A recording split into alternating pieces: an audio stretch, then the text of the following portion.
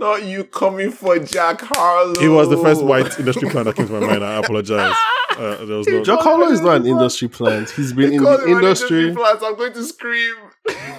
No. I mean, he might be an industry plant. I don't know. I mean, you know my history with Jack Harlow. Like, oh yeah, that's true. I forgot about that. That was a random. Yeah, I used to make it. Don't kill me.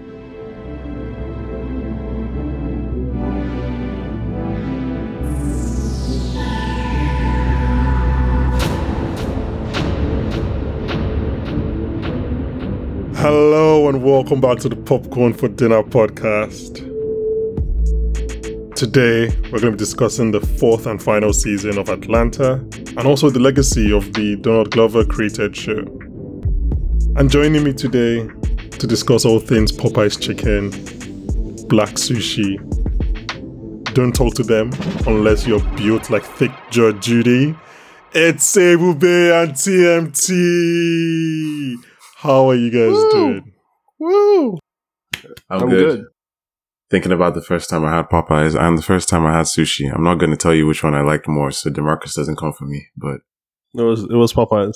You tried to be a good black person, but you know what you like more. Like it's Popeyes. Yeah. TMT, welcome back. First time since we spoke about Atlanta season 3. Yes, sir. Ebube, you have a room in this house, so like. Hi listeners. Well, yeah, I mean, we're going to talk about Atlanta.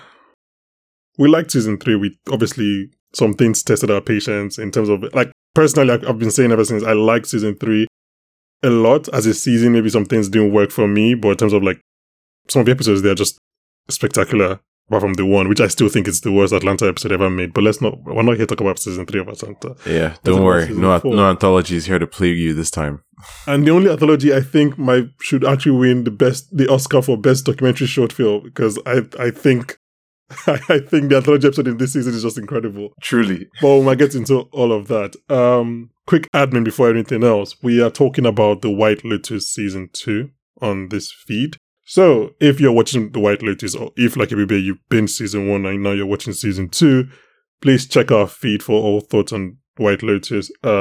Obiora and I spoke about episodes 2 and 3 last week, and all things being equal, Haja should be back for the rest of the White Lotus season. I'm enjoying this season, but apparently that might be an unpopular opinion. I'm not really sure. Also, we've like put out our very long thoughts on Black Panther: Wakanda Forever. So if you watch that movie like most of the world, please check out our thoughts on that. It's a very long episode, so it's fine if you want to listen to the episode in installments. No one's gonna judge you. Finally, this is TMT week, so you're listening to the first episode of TMT week. He's going to be back later this week to join Ayo and I to recommend some shows, some of our best shows this year that you probably didn't hear about. So we're going to talk about shows that people weren't talking about on the timeline. So not House of the Dragon, not you warming up. Yeah, not House of the Dragon or Rings of Power. The deep cuts, exactly. People. The deep cuts. We're going to try and get some deep cuts for you guys. I already know some shows that people that AO and TMT are trying to recommend, so we're trying to go as deep as possible. And then, not to spoil a future appearance, but that's in a few weeks' time, TMT will be back when we're going to discuss one of the best shows of the year. I'm not going to say what show it is, but I'm also going to give my top 10 that year, that episode. So, yeah, he's going to make up for lost time, TMT, in the next few weeks. All that being said, if you want to know when those episodes drop, what do you have to do? You follow us on whatever platform you're listening on, Apple Podcasts, Spotify. Also, please rate us, give us 5 stars, just put the 5 stars there. Support black businesses as even if we're a sushi restaurant in a Blockbuster, just give us our 5 stars. Big facts. Just imagine that you've just watched Queen and Slim and your nationalism is high. But yeah, we're going to talk about TV shows in the next few weeks, right in time for your holiday binge. So please follow us. If you're listening on YouTube, please like, subscribe, and click that bell so you get notified about new episodes. Okay, I guess we'll talk about Atlanta season 4. Oh, yeah. Okay. First of all, I'll start with you, TMT. What did you think of this season as a season of television, as a season of Atlanta? Damn. The thing is, I don't want to, because season 2 was so good, but I don't want to use the term return to form, because I feel like, I mean, season 3 is at this point considered the weakest season of Atlanta, but for a lot of TV shows, their best seasons, it's considered the weakest season, but for a lot of TV shows, it would be their best season. it would be their best season ever. Like, season 3 was a really good season, but I think, sorry to interject, but I felt really bad the way I've been down on season 3, because I don't think it's a bad season at all. And I actually like a lot of the episodes of season 3. I just felt like as a season, it didn't gel as much as I wanted. As a whole. Yes. But then I was like, no, because and I think I'm sorry for jumping ahead, but when people do binge, like I think a lot of people binge season 3, when people binge the entire show, you wouldn't feel that dissonance, right? I think part of it is because we waited, 2 years for season 3, and then we were, so yeah, like you said, yeah, it's the saying return to form is a bit harsh because like it's always been good. But yeah, sorry, continue. No, yeah, I mean, it's literally that. The season is incredible. I think my favorite thing about it is kind of like taking me back to what Atlanta really is. It's those TV shows like Hey Arnold, where there's no continuity, but there's like progression, but there's no continuity. Yeah. That's what Atlanta is. It's just like adventures, so I guess every season, like a year or 2 passes, you can tell they're like slightly more successful, but it doesn't show like how they got from here to there. And I really like that, honestly. It's not the main focus, Yeah. And I think season 4 does my favorite thing for a show like Atlanta, which is that it just shows me like that everyone is going to be okay. Except for Darius. Darius might die, like, by accident. if he's not dying in the tank right now. But we'll get to Darius. I love that Hey Arnold is your go-to show for like lack of content. Like that's the show that you went for. You could have like a show about nothing. Yeah. You could have literally used any comedy in the last 30 years. And like you can use The Office. Yeah. Like, no. Even the one that's called A Show About Nothing. Yeah, exactly. Seinfeld. Yeah. Seinfeld. Yeah. Okay. What do you think of season 4? I liked it a lot. I agree with what TMT just said, in the sense that a lot of season 1 was watching these people hang out in Alfred's house. And now season 4, we see a little bit of them also hanging out in Alfred's house. But this is just one of those things where you really see that the term struggle shows is a real thing. Mm-hmm. Like in season 1, these people were struggling. Like it was almost like there was no hope. You could see the despondency, all that stuff. Now they're just chilling. They don't have to think about like where the next meal's coming from. They don't have to think about where money might come from. They're making time for each other. They're getting business done. Ern is actually a good manager that's not trying to book them in college girls' rooms instead of hotels. God, like, I'm just remembering. Yeah, I mean, sometimes you think about all those bad decisions and you can really see, like we just said, progression without, prescribed continuity. You can see that they're learning from mistakes. Yeah. You can see that Ern is somebody who is more confident in his ability to provide, which is something that he's always wanted to do. You can see that, Darius hasn't changed too much, but you can see that he's kind of been able to assimilate into a world that he doesn't necessarily understand, but like he's kind of made peace with being confused with everything around him. And Alfred is finally kind of comfortable with himself. There was always Alfred, the quiet guy who's just like a good boy. And then there's Paperboy who wants to be a big rapper that has a certain image. And now I think Alfred is finally comfortable with the relationship between himself and Paperboy. He's okay being those two people, not necessarily at the same time or separately, but I guess both depending on what the situation requires. And I think, he's made a lot of progress in the area of being okay with the fact that Paperboy might not last forever. Mm-hmm. He's fine with kind of just letting things go and allowing himself to be himself, spend time with his family, enjoy his money, just have peace. Yeah. peace is something these people didn't used to have, and now they have it. So I'm happy about that. Put a pin in that. We're going to get to that in a second. I obviously agree with you guys' points. I really like season 4 as well. I mean, there was a point, maybe at the beginning of the season, when I was like, are we in a tricky situation because they are like successful now? Like, can Atlanta still tell that story? Like, do we like them because they were fighting against, like, obviously, even last season, they were fighting against the Europeans. So, like, they were still fish out of water. I was like, can they still tell a story or stories from what they call a successful point of view? And then they did. Just in summary, they were able to. Yeah, they did. And I think we're going to talk about legacy quite a bit on this episode.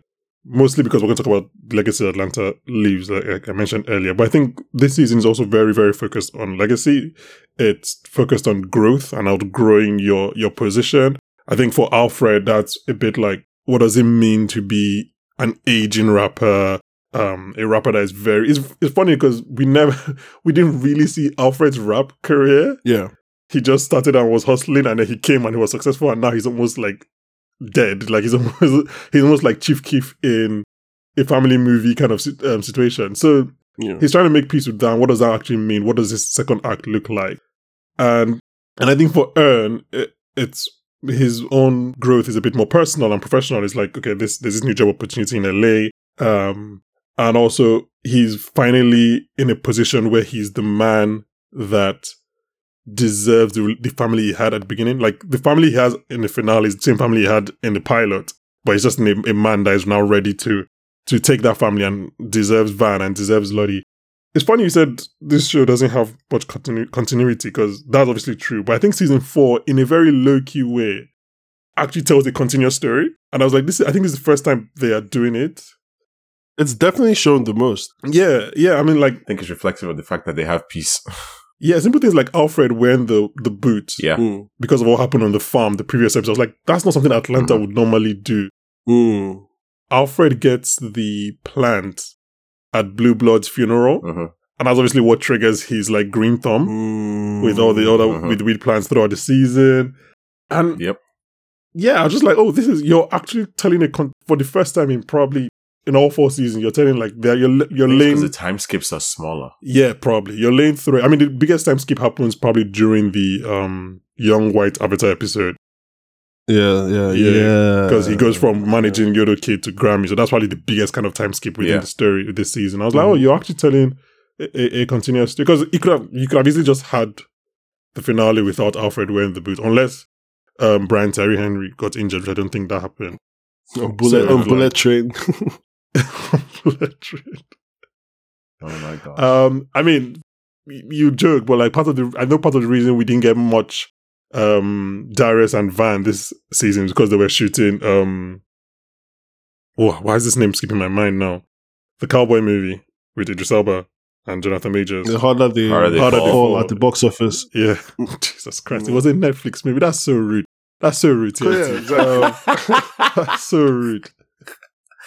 But yeah, no, I think in terms of like telling a continuous story, we can actually track the evolution of Alfred and Ern's stories during the season. I think. Yeah. And their relationship. Yeah, exactly. I don't think Ern has to go to therapy and also open up about what happened to him in Princeton to be able to have that conversation with Van and Snipe Hunt. That's a good episode. Yeah, man, I loved that. I think that's the best acting Donald Glover has ever done. If I could imagine, like, bro, if I could have imagined any specific way or even non-specific way for them to tell us what happened at Princeton and why he left, like, I could not have come up with anything this good. Yeah. Like, it's so good. The content and the way it was delivered, the emotional payoff, and the fact that that despite all that, he still went to destroy this white lady's life. Yeah, I like that. Should we take a pause? Let's take a pause and stay on that episode a second, because I was like, oh my god, I enjoyed that way too much. I feel like I shouldn't even feel bad. I enjoyed that way too much. I was just like, wow, bro, you really committed to this. Yeah, I thought she was obviously the older version of the girl that was at Princeton with him. Yeah, I thought so too. At first, yes. I just didn't know that she was a random 100%. Racist woman at the airport. I was like, oh my. I was like, white women age crazy. My goodness, like, bruh. I was like, oh, so you just have money earned. Like, you really do have money right now. No, like, because they baited us with that. Because they showed her looking at this black guy in his apartment. And it's like, oh, like, she just has a thing for people and then she's going to, like, discard him. But, like, that's another thing. I love the fact that, like you just said, Earn has money. That's something that started in season 3, the way they show it. Like, they just casually do things that can only be done by people who really have money. They have money now, right? Yeah. We don't even have to talk or think about it. They just have money. Ern is doing such interesting things. He even, when he, in Snipe Hunt, he's telling Van, like, yo, this is not about companionship. Like, companionship can be bought at my level. What I want is you. And he's being so sincere about it. Like, any other person saying that might sound douchey. Even he has a slight tinge of douchiness in it, because you can't really say that without sounding douchey.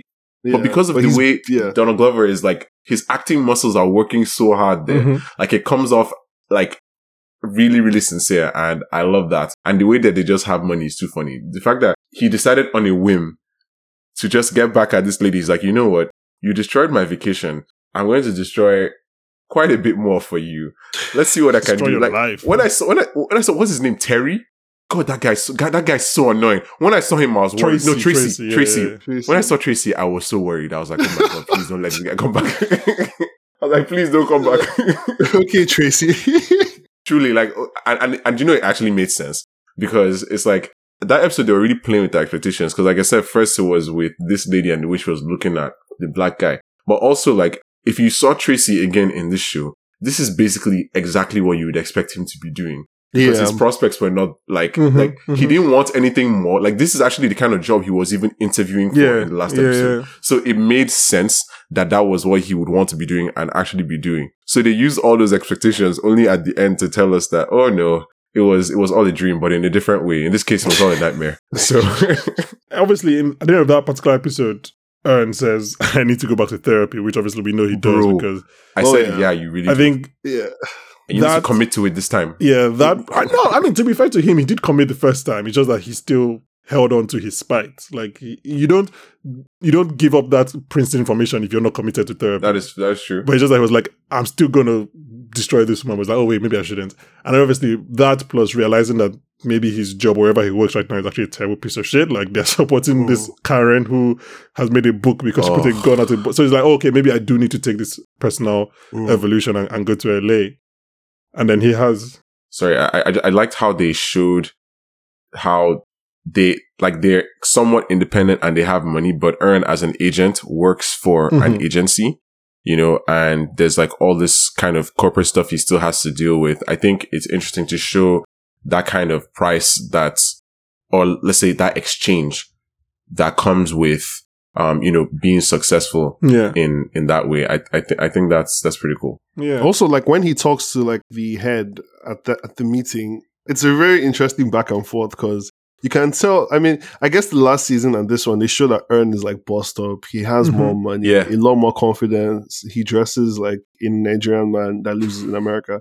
So like, bro, facts, big facts. Yeah, so like, he's just like a certain way now, and even the way he deals with his boss before he goes to that D'Angelo kid, he's like, all right, cool. Yeah, he's like, all right. He's just very confident. He's like, no one can tell him shit. Like, last, I'll go back to winning to managing my superstar artist. Like, I'll be okay. You know, quite literally, it's a superstar artist who's probably paying their bills.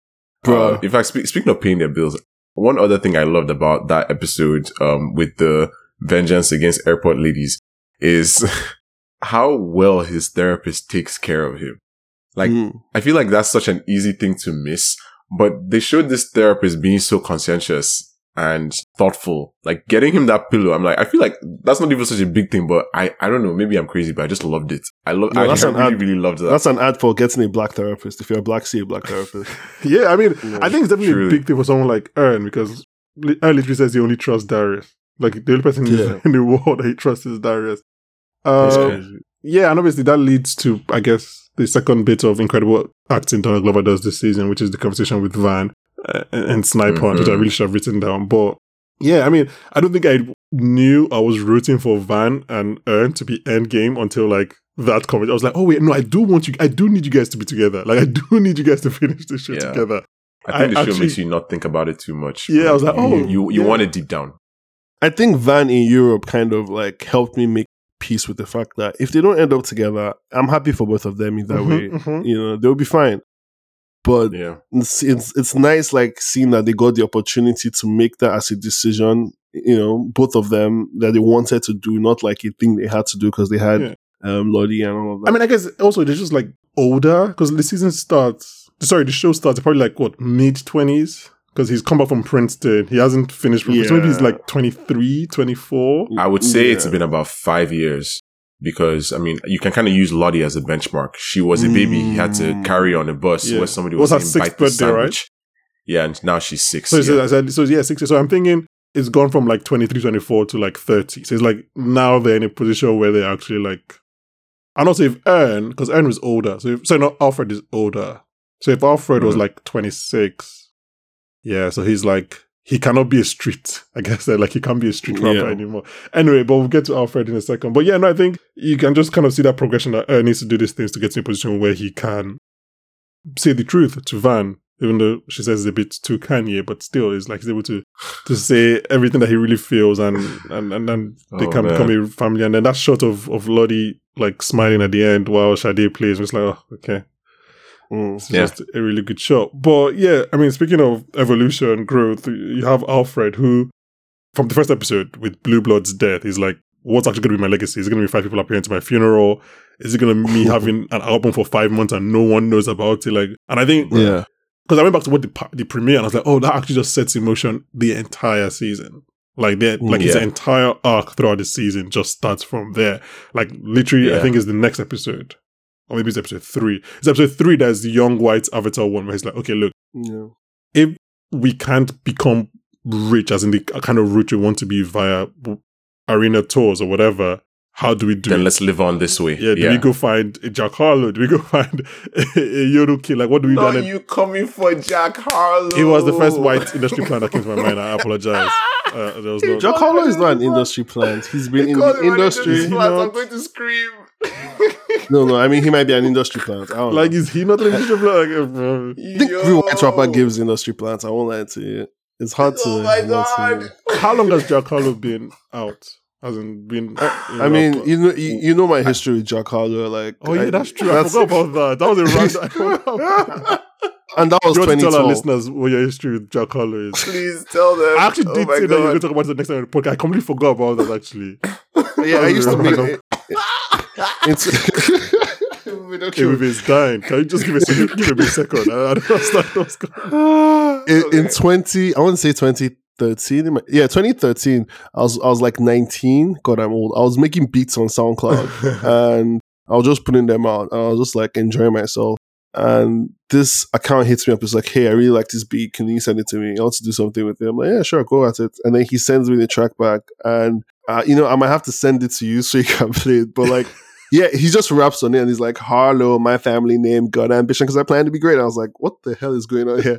And he's good, but like, I think at the time his name was Mr. Harlow. So yeah, like as I live and breathe, I have a song that I made with Jack Harlow. It exists on the internet. Harlow, my family name, got ambition cause I plan to be great and all I really want is a group of girls like Danny. You can stand in my way with a hand in my face, I'ma still throw it up. All the girls know what's up and they got me. There's a YouTube that archives all of his old unreleased music, and the worst thing about this, yeah, it's there. The worst thing about it is that like the icon it's my like old SoundCloud icon, and it's just a picture of me holding a Fleet Foxes vinyl. So the album art for this Jack Harlow song is me in a sweater holding a Fleet Foxes vinyl. It is so bizarre, and I have like the widest grin on my face, and it looks like I'm happy that I worked with Jack Harlow. Meanwhile, he was 14. He was 14 at the time. Oh my God! Oh Jesus! Yo, see, TMT's already coming with the deep cuts. We promised. Yeah, my point was going to be like Jack Harlow like hosted and was musical guest on SNL like 3 weeks ago. Like, yeah, that's industry plant behavior. Like, how has it gone that kind of? How has it blown up that quickly to be hosting and? But we've only really been caring about Jack Harlow. I think the general consciousness has been caring about Jack Harlow maybe 2 years. Maybe 2 years. Was it 2 years that the song came out? But maybe 2 years. I guess COVID kind of makes time weird. Yeah. It was really the thing with Lil Nas X that kind of took him to different heads. Mm-hmm. You think so?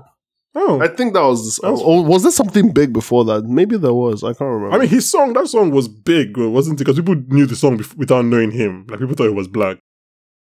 Which one? I can't remember the name of the song. The main one. What's Popping? Yeah, that. Yeah. Fair enough. But anyway, that's all we're talking about. Sorry, before you go on, there's something I want to note. because we brought up Seinfeld earlier, and in the first episode of the season, there's a direct reference to it where Ern and Van get lost in the parking lot, and yeah, that's like that's like Seinfeld. Was Seinfeld that like surreal? No, it wasn't that surreal, but there's literally an episode. It's one of the most famous episodes. I think it's called The Parking Lot. But like, in fact, if you go on Netflix, the icon, once you kind of like hover over the Seinfeld icon, it shows them all the cast walking through a parking lot. There's an episode where they go to the mall and they park somewhere and they come out and they spend the rest of the episode looking for the car, and it's very funny. Okay, let's finally talk about Alfred. Let's leave our Jack Harlow. Anyone listening to this, please wait till the end of this podcast because the song is definitely going to be played at the end of this podcast. Yeah, so Alfred, like I said, you can really track the evolution of his character's stress throughout this. I just love how these writers, if there's one thing I'm going to miss, is how they just loved putting Brian Tyree Henry in danger, and just like, because you could always just tell on his face, just like, even this season alone, you obviously have the farm episode, but you have when he's shot at, like his friend from school is shooting at him, and you can just see the stress on Brian's like, face. bro, wow, true. Beef that hard. I mean, my goodness. I mean, literally in the penultimate episode of the season, the caption, because that's another thing about Atlanta, the descriptions of the episodes are low-key hilarious. And for that one, it's like, they're making Paperboy go through it again. Like, when I saw him in the woods, when I saw him and then I saw him shooting and then I saw trees, I was like, bro, you haven't learned that the forest is not for you. Like, we're here now. I'm just say, I was so sure he was going to die this episode. Bro, like, once I saw that hog looking at him, I was like, this guy's really going to die by hog. I genuinely believe that Donald Glover accepted his role as Simba in Lion King. So on one of the conditions was that they have to animate that hog for him, because that CGI was way too good for how much ever effects are giving them. Yeah, I was thinking about that. I was like, wow, that is. I think because I heard they were using because I saw Brian in an interview. It was obviously a guy in a suit, so like a mocap suit. And then I guess the CGI, but yeah, it was very good CGI. Like I was like, wait, this is like really good. Yeah. And it wasn't even like, not everywhere was like, it was night, but it wasn't like so dark that you can't tell. I was like, this is really good. Yeah. But yeah, Alfred realizes that he can't be a young white Avatar manager after Yodo Kid dies. He realizes that like it's just like what does it say, dirty or something like that. And I think that also pushes him to like, okay, what can my life look post this? Like what if I can't be the shadow manager of a white rapper, what do I do? And then obviously Soulja Boy comes to him about State Farm, because like a good nigga, State Farm's always there for you. Oh my god. The conversation with Soulja Boy leads him to having the farm, which leads to obviously episode 9. And I think he's probably someone that is going to be like, Oibe was talking about him being at peace, and I think that's probably what the rest of his life is. Like, he's going to be at peace. Like, maybe he puts up 1 or 2 up. When he decides to actually retire, or maybe he doesn't retire, maybe he evolves into a country Jay-Z where he can come out with an album once in a while, but like, he's really just living on the farm and like making do with his money. Ern obviously is smart. Ern is not a fool, so Ern is probably going to make wise investments on whatever. So, and he made sure that Alfred owns all the masters. So true. And he said it casually, like, yeah, of course. No, it's just I like how it shows how Atlanta plays with tone. Because that's an episode with an active shooter, but it's still like it's probably one of the lighter episodes of the season. It shows like darkness and light in Atlanta is very, very weird. Speaking of, you're talking about I've written this on as well, but you're speaking about playing with tone, and the reason that is not as dark as it could be is because in the middle of this firefight, this boy comes to rap to Paperboy. I can't remember what he said. I've written down what he said because the rap was so stupid. It was so stupid. Like, that made my head actually ache a little bit because, like, bro, you can't read the room or what? That was just so weird. No, that's just hip hop for you, man. I mean, desperation. Speaking of good raps, Blue Blood. I mean, I hate to take us back, but the Scavenger Blue Blood was played by my boy. Yeah, it was played by my boy Earl Sweatshirt. The bars were immaculate. Oh, I did not know that. Oh yeah, it was voiced by Earl. Oh, who was like a massive MF Doom fan. So that's like an MF Doom. Yeah, reference. no, I mean, I I knew from like, even I think MF Doom as well. Obviously, he died months before it was announced. So, like, from the second, you know, that's like an MF Doom reference. Yeah. But yeah, I mean, like I said, is Alfred's growth season, and he grows into. I guess season 1 and 2 is like trying to make it, right? He has that hunger to make it. Season 3 is he's made it, and he thinks this is it. He can do tours. He can do not arena, because he's doing arena tours sometime between 3 and 4. But he's like, I can do tours, I can do this. And then it's like, do I really want to do this? Like, post the next 5 years? Like, maybe my life is a lot more calmer. Because Alfred is actually, like you said, Alfred has always had this dichotomy where Alfred himself is a bit calm and a bit laid back. I want to just smoke his weed. Yeah. He's Paperboy that wants the success. And it's like, okay, well, I'll have it. Maybe I don't have to be the biggest artist in the world. I can just get my money and chill at the farm. Yeah. I mean, not him taking advice from Soulja Boy. Atlanta is so funny. Like, they found a way to make Soulja Boy in Atlanta to make a point that made sense. I mean, like, yeah.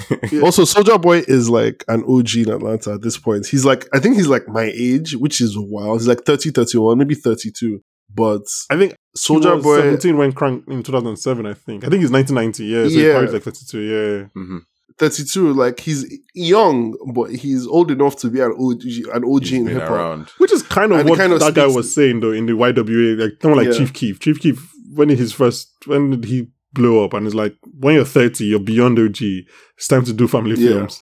Yeah, like, actually done in hip hop as a 30-year-old. That's insane. That's insane.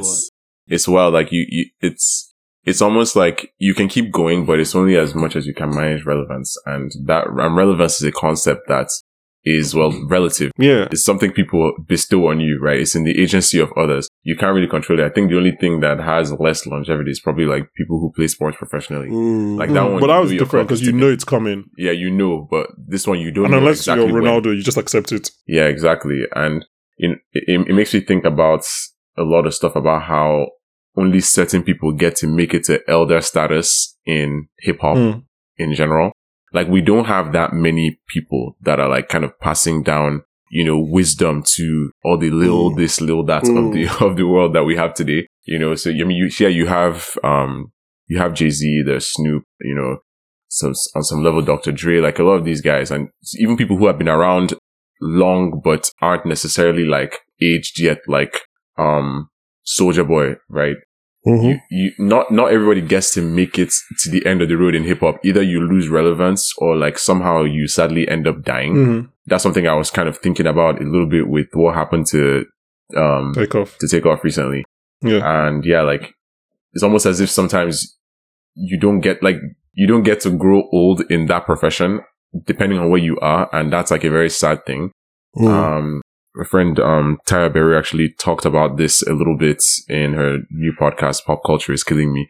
And it's just a really interesting thing because we're conditioned to not think about it so much because, like, to kind of the forces that control what may happen, you know, the life of someone like Takeoff is something that people will mourn for a little bit and then maybe not really think about too much because they just keep bringing new people. There'll be young white avatars to come and take his place, stuff like that. You know, it's kind of a sad cycle. So I like the idea that Alfred comes to terms with that, becomes okay with that within himself, and actually takes Soulja's advice to buy a farm and be able to recede there whenever necessary.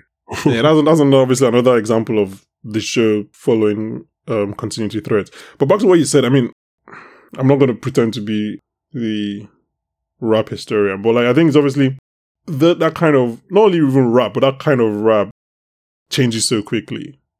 Like, you can't be a 30-year-old rapping about like the street life because probably the 16-year-olds are doing something completely different and you are out of touch. Sorry, have you met the biggest rapper around for the past 10 years? Drake.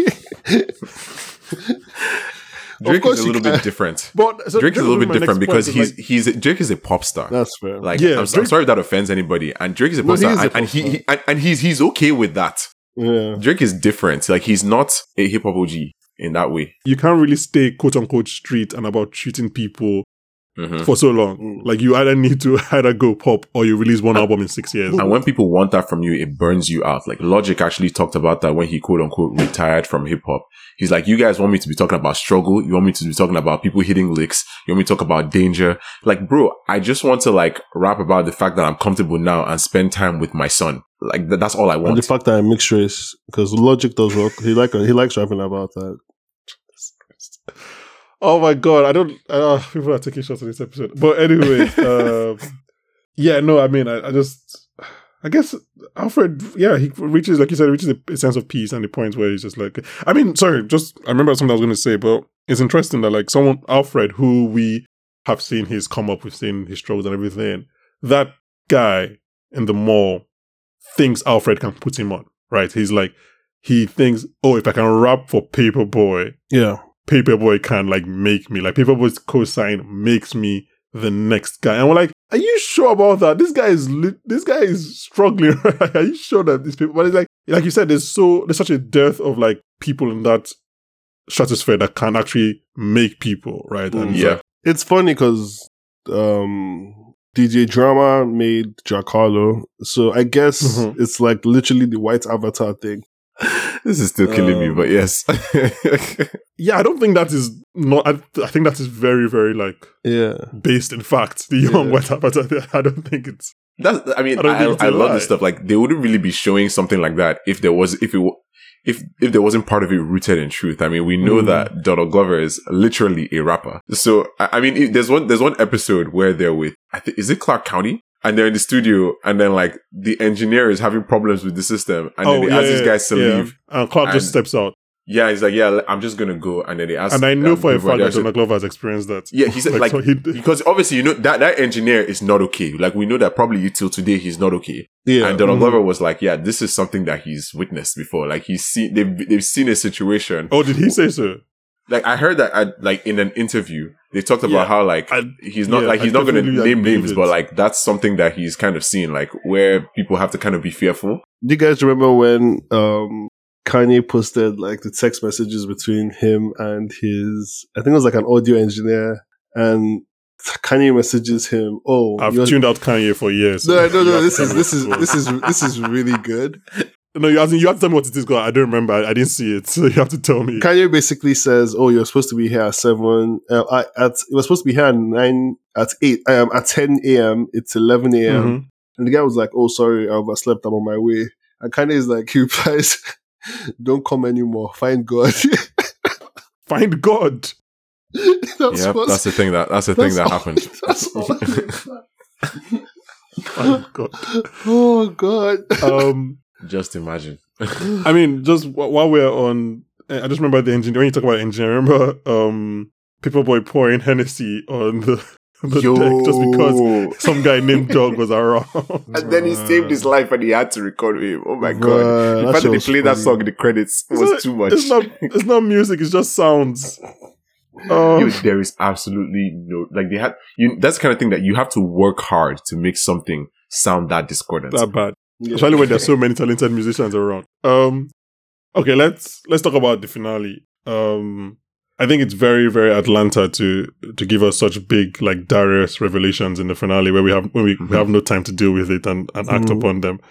I was like, why are you telling me this now? I need to literally. I need to relax with this. But yeah, I mean, I thought the finale was. At that point I was like, okay, so the finale is just going to be like a normal Darius episode. Like, there's nothing Atlanta-y in the finale. There's nothing that's going to change the way we perceive the show. And then the show was like, haha, you thought. Until Thick Judge Judy showed up. Yeah. Or did she? Right? You guys think Atlanta is Twin Peaks? I mean, that's literally what they've said. It's called the Twin Peaks with rappers. It's not Twin Peaks. So what did we think of the finale? Did we enjoy the finale? What did we think of the Darius revelations? I did like the finale. I thought it was an interesting ride. I thought it said a lot about Black culture. But I find it interesting that it put that sort of in the background and then made Darius the A-plot. Because usually Darius is not the A-plot. I too want to put that in the background. I don't necessarily like. Yeah, I don't have any opinions. I just like I don't really want to debate black. Yeah, I think on some level that whole thing. I mean, just I guess touching on that Black culture B plot for a moment. I think I think it was somewhat fine. I wonder if it's something that Glover feels himself. But at the same time, I think that if it's something that we sort of should be thinking about as a community, it might have been better to kind of explore it through kind of a more conversational or nuanced, subtle way that the show usually does things through its own surrealism, rather than have DeMarcus like talk at them. So it's kind of like sounding a little bit preachy in a sense. Preachy yet condescending. But at the same time, I mean, it worked in the context of the episode. But if we're looking at the deeper meanings of what he was saying and its implications, I wonder if that's kind of how it comes off. Because at the same time, like, yeah, everything he said was true, but you still have to kind of be in the right place at the right time for certain things to work. He's like, yeah, they said, make the best sushi and the customers will come. Well, sure, maybe on some level, but you positioned yourself opposite a Popeyes and you wanted black people to come inside. You could have been anywhere else. Old Blockbuster. And you're in an old Blockbuster, which is kind of like bad luck. That's just bad luck. There's a reason those people aren't there anymore. Which even reminds me, Netflix is making a series a movie called Blockbuster, which is so rude. That is so rude. It's terrible behavior, honestly. Imagine what? The victors dance on the graves. Imagine if 50 Cent just bought all of Ja Rule's masters. Is it impossible? So is it impossible for 50 Cent to do that? Not really. Impossible, but yeah. Oh God. But yeah, I think that part of it was sort of an interesting thing, especially since, black people knowing that there's poison in something, or there might be poison, might not want to try it.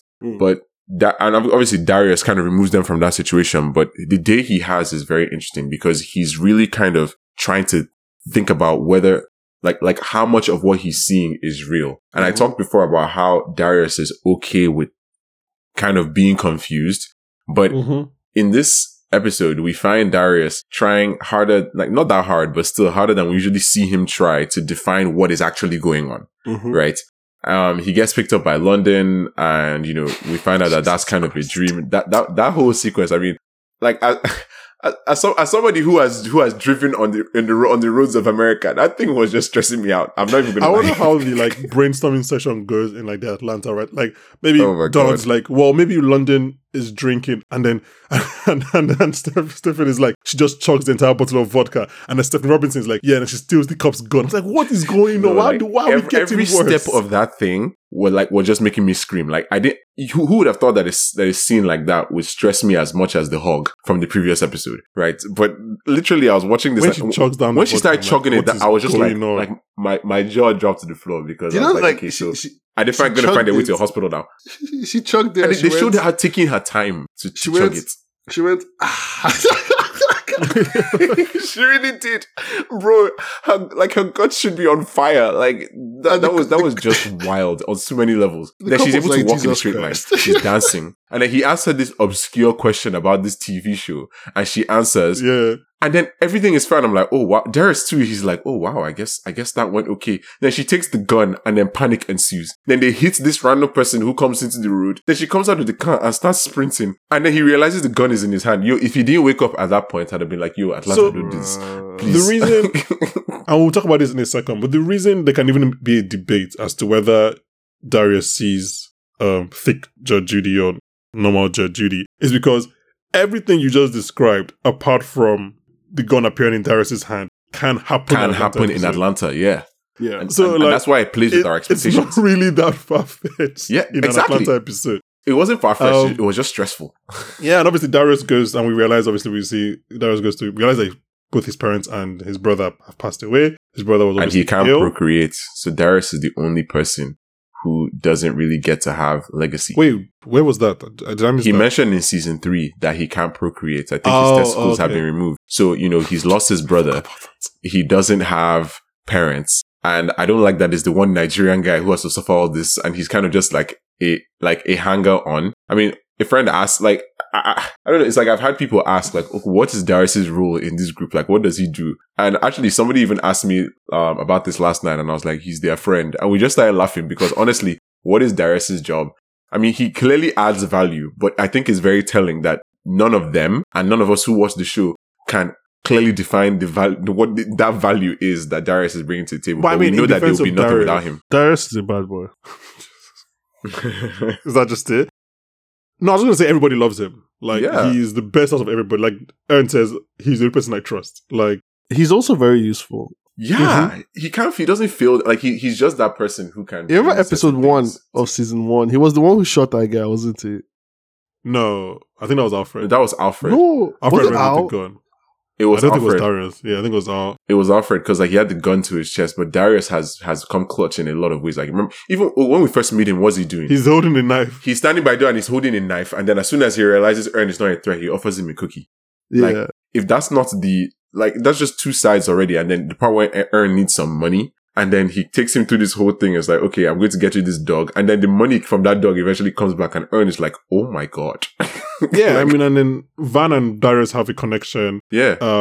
Alfred obviously loves Darius. I think they've only ever, like, they have that one part in season 2, episode 1, where they're fighting about something and nobody knows what it's about. Mm-hmm. And then they have the part in season 3 where it's like, you know, you're not going to pay. What are you doing right now? But, like, you can obviously tell that, like, they love each other. And so, yeah, I don't know. I don't know. He's living life. Man, Darius is living the best out of everybody here. He doesn't have to work, but everybody loves him and he gets paid for I like stuff. that he's And comfortable. he's with probably that in a doing sense. stuff for money. Like, Yeah. Yeah. I mean, Yeah, that also, we he must just be, don't know about, right? Yeah.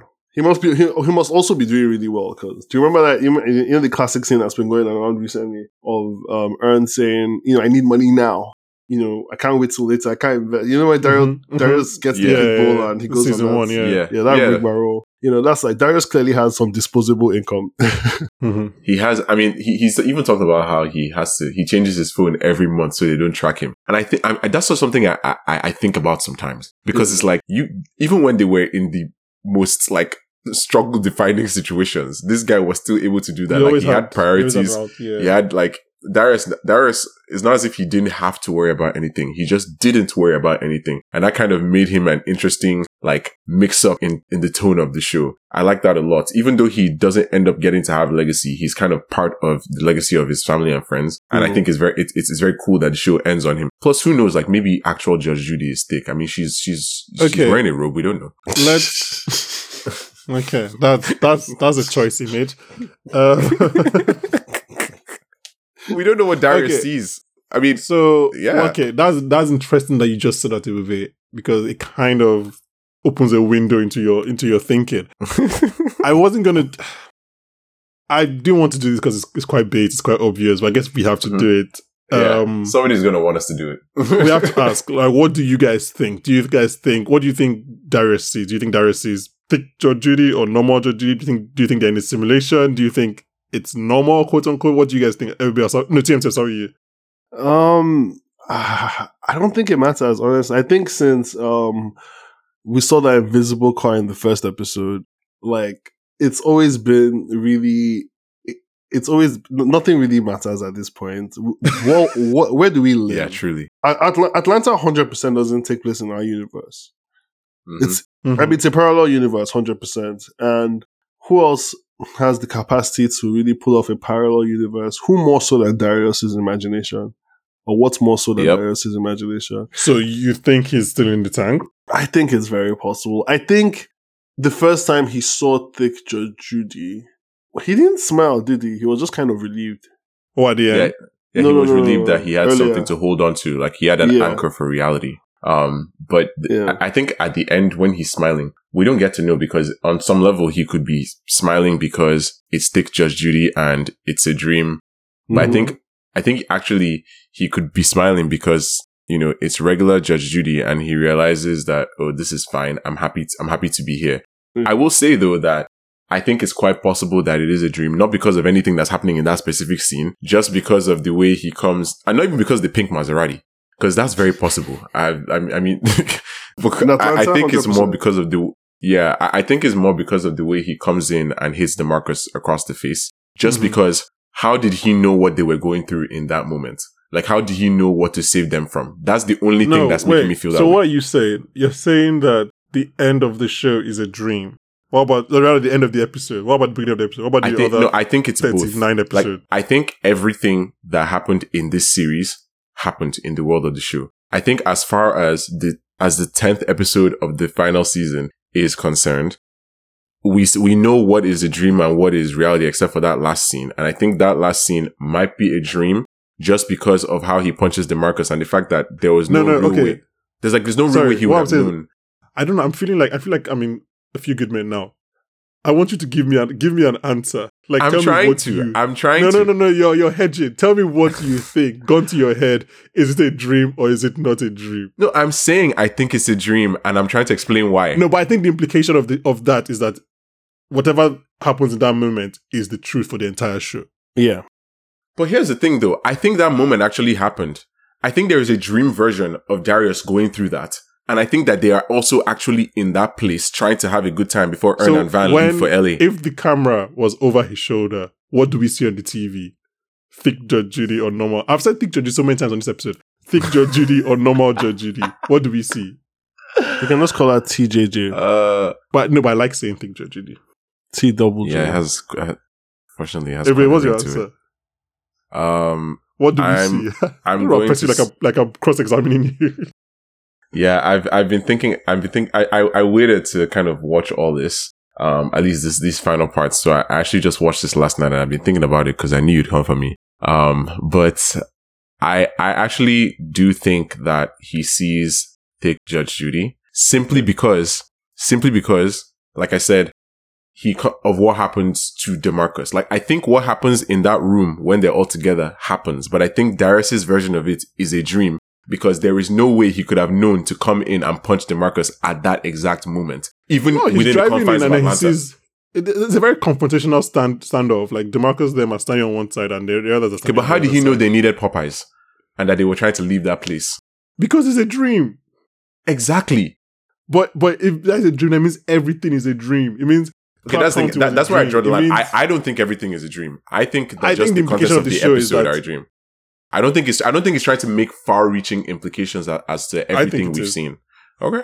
So, I mean, look.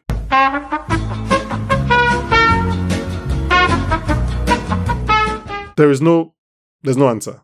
There's no right or wrong answer. Definitely not. But this entire show has been a simulation in Darius's brain. That's very. I don't know. I guess that's a more fun explanation for me. It is also, fun. It explains the invisible cars, man. It explains Teddy Perkins. It explains Mr. Chocolate. It just explains so much. I mean, perhaps. However, I don't know. I feel like I don't have enough reason at the moment to draw the conclusion that it was all a dream, even though that's what the final episode is literally called. You need more reasons than invisible cars?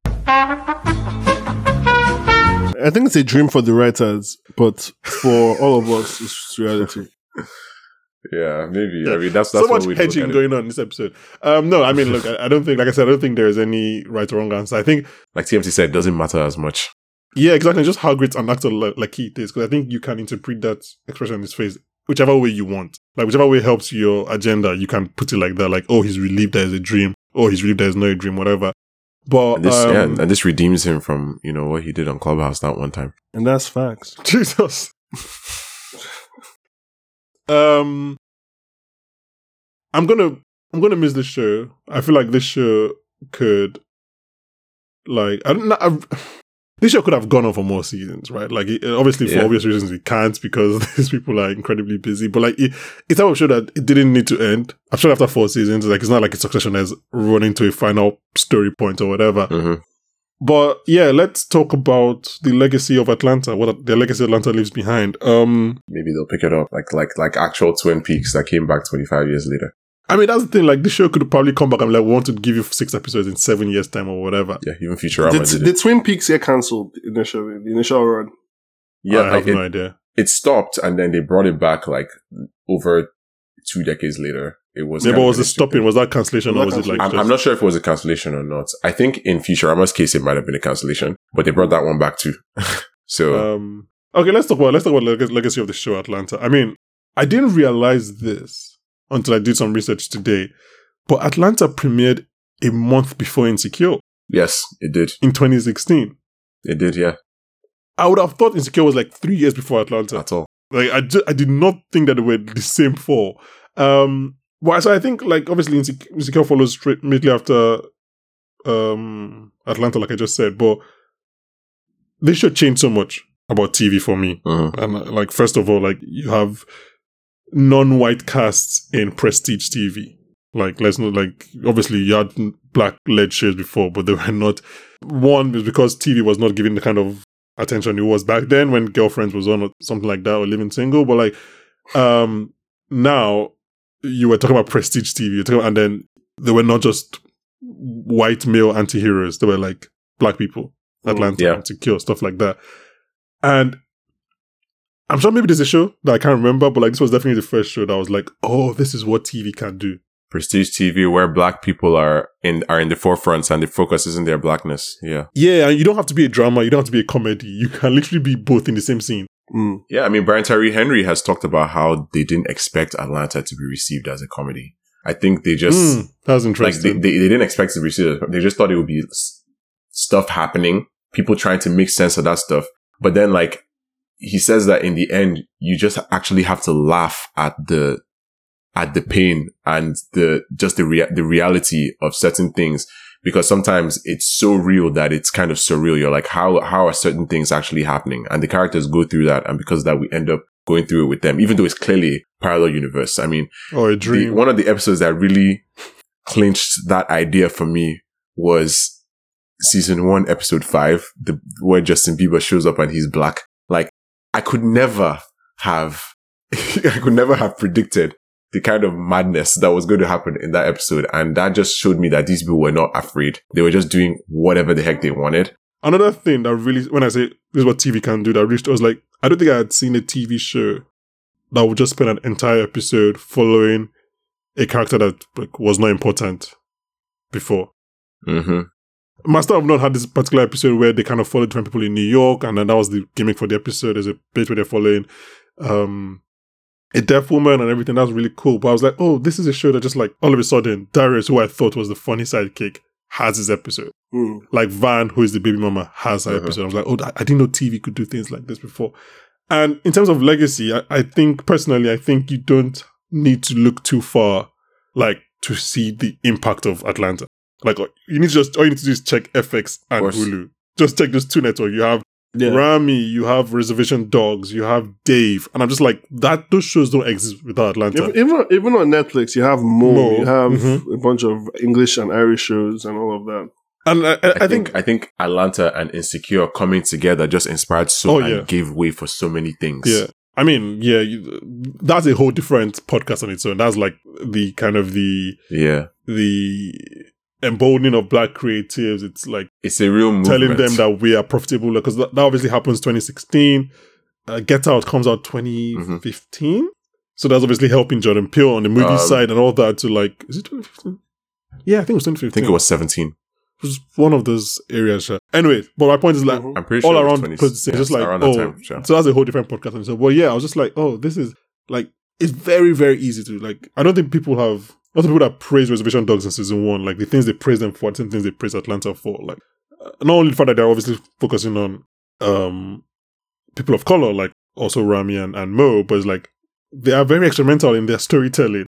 They can give you a horror episode in one episode, and next episode is a fantasy episode, and next is a drama. It's just like, I did not know those were things that could happen on TV. They take real risks. Facts. I know it might sound a bit hyperbolic, but that's just the truth. Like, TV was TV. You were either Breaking Bad or you were Veep, right? Like, you were either Friends or you were Mad Men. Like, you were something. You were that show and stuff like that. And Atlanta really came on, and I think it was that open. And said, we're not going to be anything. It's just going to be boxed. We're not going to be boxed in. I think that's very cool. And obviously the popularity of the show shot its stars. Like, all 4 of those stars are, if not movie stars, they are very well respected and well known. They're household names. Yeah. Now, every single one. Someone like Hero, who Atlanta was the first TV show, was the first narrative thing he ever directed. Like, he'd done obviously his music videos for Donald. Yeah, he was doing music videos before. Yeah. And then he's doing Atlanta. Now he's like one of the most sought after TV directors. He's doing Barry, he's doing Station 11, he's doing like, so he's like, yeah. Stephanie Robinson is, I think she's co-showrunner of What We Do in the Shadows. It's just like, you know, a show is good when everybody on just like the way it just takes everybody's doing well. Everyone just goes, oh yeah. And Insecure did something similar too for its own people. It's a very, very nice thing to see. I think the legacy is really something great in that way. I also like the fact that they didn't feel pressure to keep it going. You know, it's not as if anybody was pushing them out. Yeah. As a TV show, you kind of want to stop at a point where, you know, you can give somewhat satisfying endings and have people wanting more, but understanding that where they've stopped is okay. You don't like overstaying your welcome is kind of becoming a lost, is becoming like not overstaying your welcome is kind of becoming a lost art in a sense. Yeah. I think a lot of shows don't know that just because of like focus on profit and stuff, but obviously you have to balance profits with creativity and such. But I think they towed a fine line and it really kind of worked for them. You know, we really see the characters grow. We see them, you know, learn about certain things, even in terms of this whole legacy thing and what it's done with pop culture. I mean, we talked about the impact on, you know, the Black community. We've talked about kind of how it's opened up doors for the people working on it.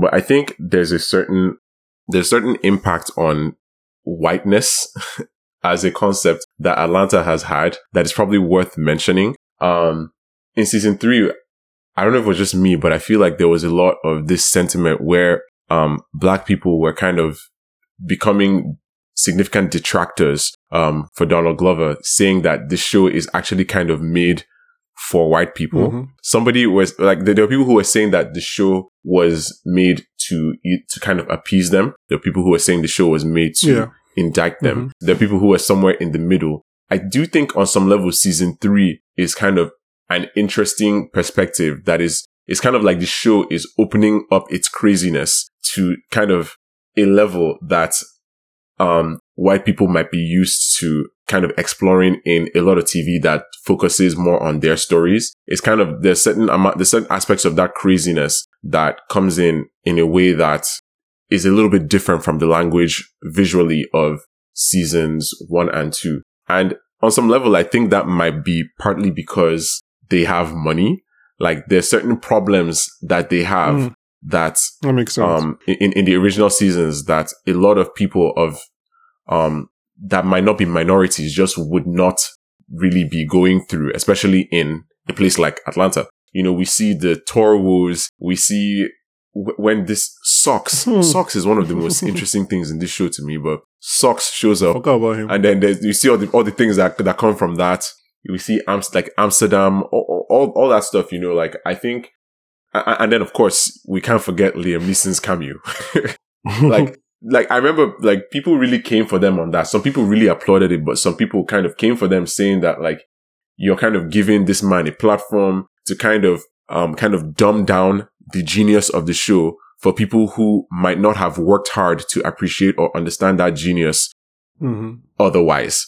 Like if they weren't Black, things like that. I mean, all these different parts of the discourse that I found very interesting. So I think it kind of leaves that legacy. And obviously that's a good thing because the fact that it's able to kind of inspire such discussion means that it really did kind of make an impact. Because as much as we're talking about all the praise it's receiving and how that's going to continue to go down, there's also the aspect of the show's existence that sort of is embroiled in disagreement / controversy / you know, debates about the culture and stuff like that. And, you know, it kind of brings up the secondary question of who is this show for? Like the primary question is, what is this show about? The secondary question is, who is this show for? And the question, and it can be for everybody. It can also be for nobody. I think it just depends on where people stand and how open their minds are, because the stuff that happens in the show is, well, not stuff that would really happen in our world.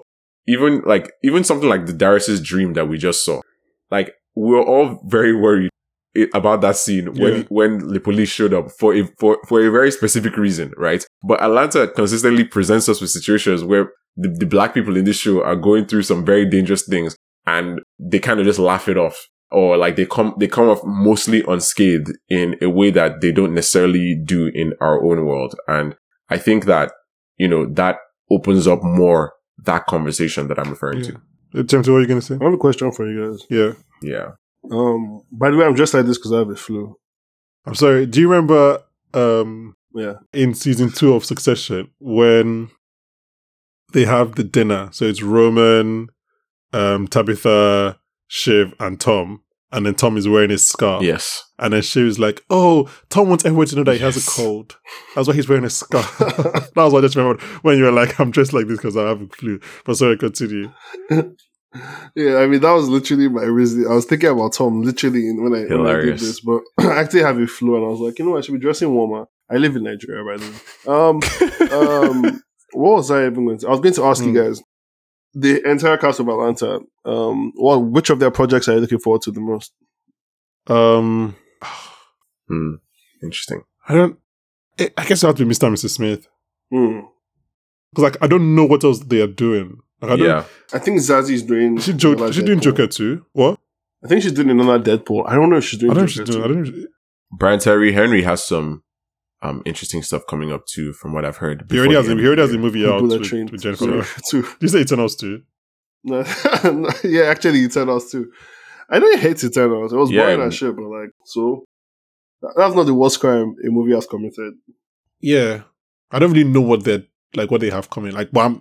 But to follow up that question, I'm excited for anything they're gonna do, because Keith, he hasn't sleepwalked through Atlanta, definitely not. Yeah. He got to show a different side of him that we know, but when you then see him someone like Judas and Black Messiah, you're like, oh, you have talent running out of every part of your body.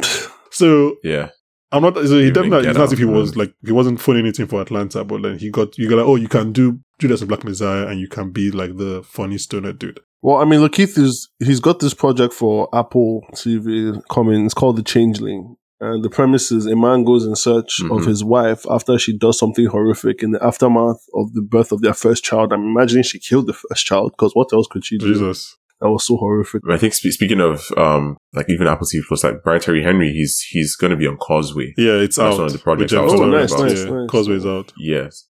He's really good in that. He has one scene that is just... But before we get to Brian... So wait, Lakeith, is he the man? Yeah, he's the husband who goes on the... Who is directing it? Who's directing it? Well, let me see. It is directed by... as I live and breathe... He's an executive producer as well on it, but it is directed by Melina Matsoukas. Oh, she was an Insecure director, wasn't she? She was...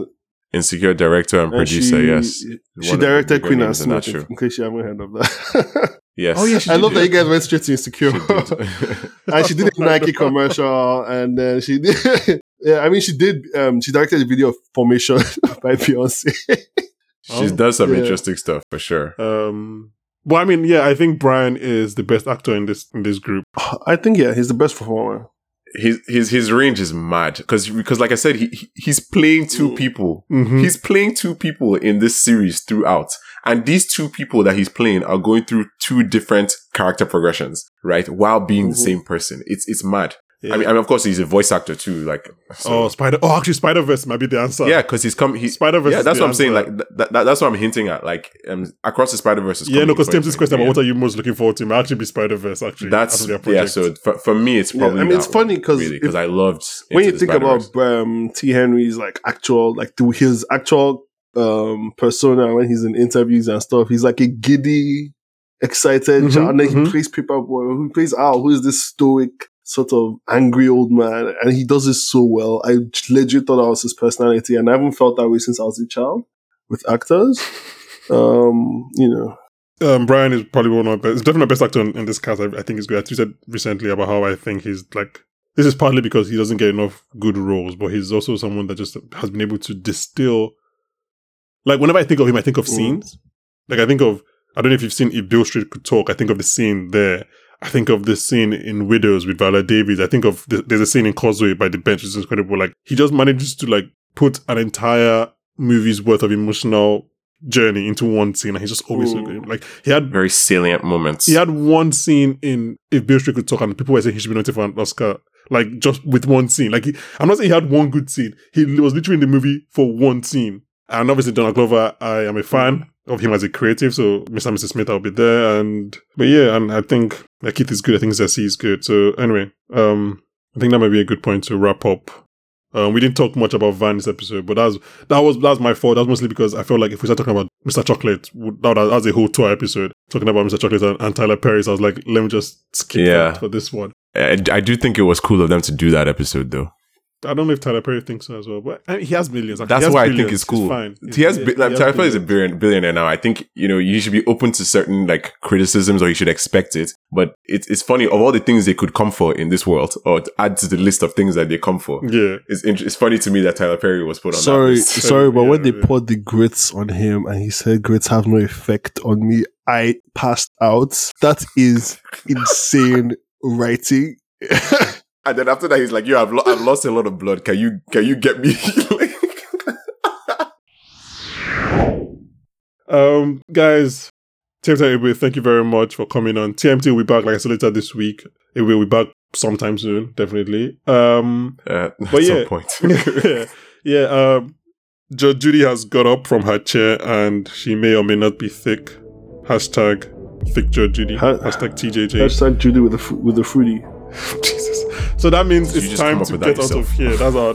That's our exit cue. Thank you everybody for coming on. And yes, guys, please join us next week when we'll be joined by Oscar winner Daniel Kaluuya. Bye, guys. Say hi to Daniel for me. Bye. I will, of course, always. He has to buy you. Still owes me money. But, all right. Yeah, I stabbed a man in the heart. I saw that. Brick killed a guy. Did you throw a trident? Yeah, there were horses and a man on fire, and I killed a guy with a trident. Okay, boulevards, avenues, full of cars, passing through. After school, 3 o'clock in the afternoon. Bunch of white dudes acting cool, and we come from a hood where the kids well raised and the parents well paid. Everything smells great. Soccer moms, minivans, 4.0, chess club, district champ. Now that's the life well played. But the white kids wanna be black kids, so we talk in a fake accent and act like we know what swag is, but we're all just really average. Quit acting like you know hip hop, listening to kids bop and the iPod touch with the music up when the music sucks. Man, the flow so tight, should I loosen up? Man, I used to love playing sports. Didn't know what I was aiming for, cause the realization hit me earlier than most kids. Thinking you can go pro, no really, that's atrocious. So now with these holes on my socks and my flow till I drop on the road to the top, so the show doesn't stop. Smash your face into a car windshield and then take your mother Dorothy Mantooth out for a nice seafood dinner and never call her again. Harlow, my family name, got ambitious cause I plan to be great, and all I really want is a group of girls like Danny Kane. You can stand in my way with a hand in my face, I'ma still throw it up. All the girls know what's up and they got me aroused, so you got the homework. Can I copy it down? Man, I'm probably bound to get destroyed, but I spit the noise some kids enjoy. But the girls in my class all get annoyed cause I'm immature, and I beat on my desk to release all the stress that I have inside. So I have to rhyme and rap these lines that I pack in tight these notebooks. My chicken scratch, forget my past when I rip the track, and all you heard is Lil Wayne. I be bumping Sugar Hill Gang and that Wu-Tang. No 2 Chains, but he's catchy like 2 Chains. Sexy, I'm Moose Gang and I rep that. I said that and meant it. Please check back and visit. So fresh and exquisite. Yo, neck snaps so vividly when I'm in these streets. JK Bryan in these streets. Man, it's funny how industry sounds like industries, cause the industry is filled with people in the streets. I'm so advanced. Sometimes I think a guy like me should wait 10 years before I release these rhymes I speak. Oh my God, give me some privacy. Mr.